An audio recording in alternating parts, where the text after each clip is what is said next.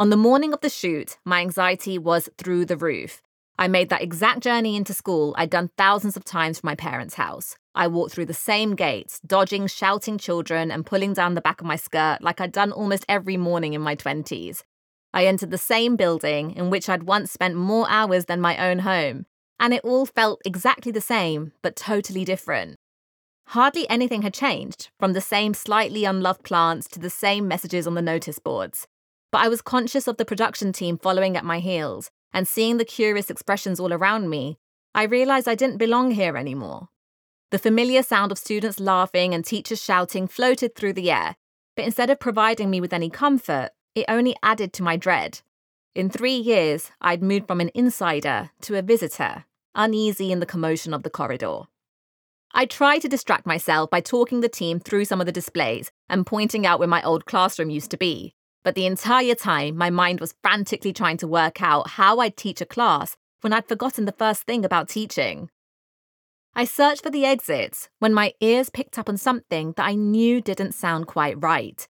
I can't explain what it was that made me pause. No one else seemed to notice anything unusual, but my gut told me that something was wrong. Slowing down, I edged closer towards the offending classroom, just to ensure that my concerns were valid and I wasn't hallucinating from the insomnia of the night before. But one peek through the window, and my fears were confirmed. I pushed open the classroom door and was stunned by the scene unfolding in front of me. It was like a Renaissance painting, a full tableau of bad behaviour spreading from one side of the classroom to the other. At the far end, almost sheltering behind a desk, was a teacher who I didn't recognise, clearly new from the deer in the headlights look on her face. A wrestling match was taking place a metre away from her. At a glance, it was hard to work out how many bodies were stuck together to form this mass of legs and arms, but I guessed at least 5.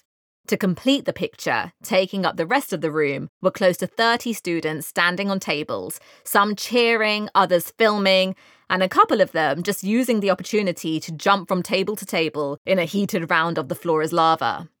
A voice boomed across the room. "What on earth do you think you're doing? Get into your seats at once." My voice. For a moment, I wondered whether that had done the trick, or if I'd be treated like a supply teacher with no real authority. They didn't recognise me. I'd left before their year started, and the students seemed equally unsure about their next move.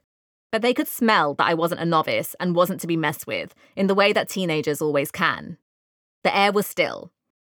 I decided to step it up a gear and started scanning the room with sudden and vigorous deliberate head movements, periodically landing and then lingering on one randomly selected poor soul, as if I were looking for the chief culprit.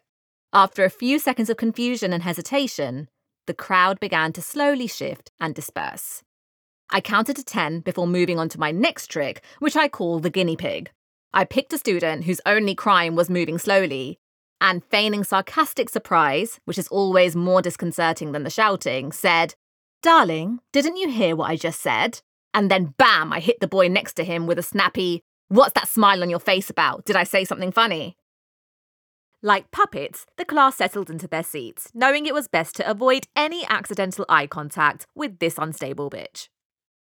Within the next 60 seconds, I had delegated a responsible-looking student to go and get the behaviour mentor, and then sent a second student after her just in case. I had lectured the students on the gravity of the situation, highlighted the danger they had put everyone in, foreshadowed potential consequences, even throwing in a bit of legal jargon for emphasis, and had everyone writing witness statements in silence. By now, their teacher had sunk into her chair with her hands in her lap and a look of resignation on her face. I knew exactly how she felt. Utter relief that she was no longer in the middle of a storm, a sense of awe that it was possible to impose some control on children in that state, embarrassment at the thought she'd never be able to, and anxiety that the children wouldn't forget that someone else had to swoop in. I knew how she felt because I had been her just 10 years before. I caught her eye and we smiled at each other. I wish I could have said, "It gets better," or "Next time someone throws a punch, take that whiteboard eraser and slam it down on the table so hard it shocks everyone into submission." I knew my coming in might have undermined her authority and she'd have to work even harder now to establish it. But that commanding presence wasn't something that could be learned by listening to a lecture or reading a book. She would figure it out for herself in the series of unfortunate events that took place in the classroom. Working out how to do that had taken me many stressful and chaotic months.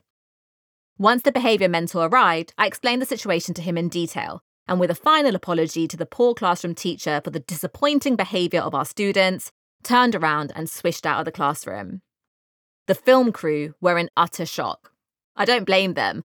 What they had witnessed was nothing short of possession, where my voice, my posture, my entire being had completely transformed within seconds. I didn't say a word, and they followed me to the class I now had to teach. I knew I could do it.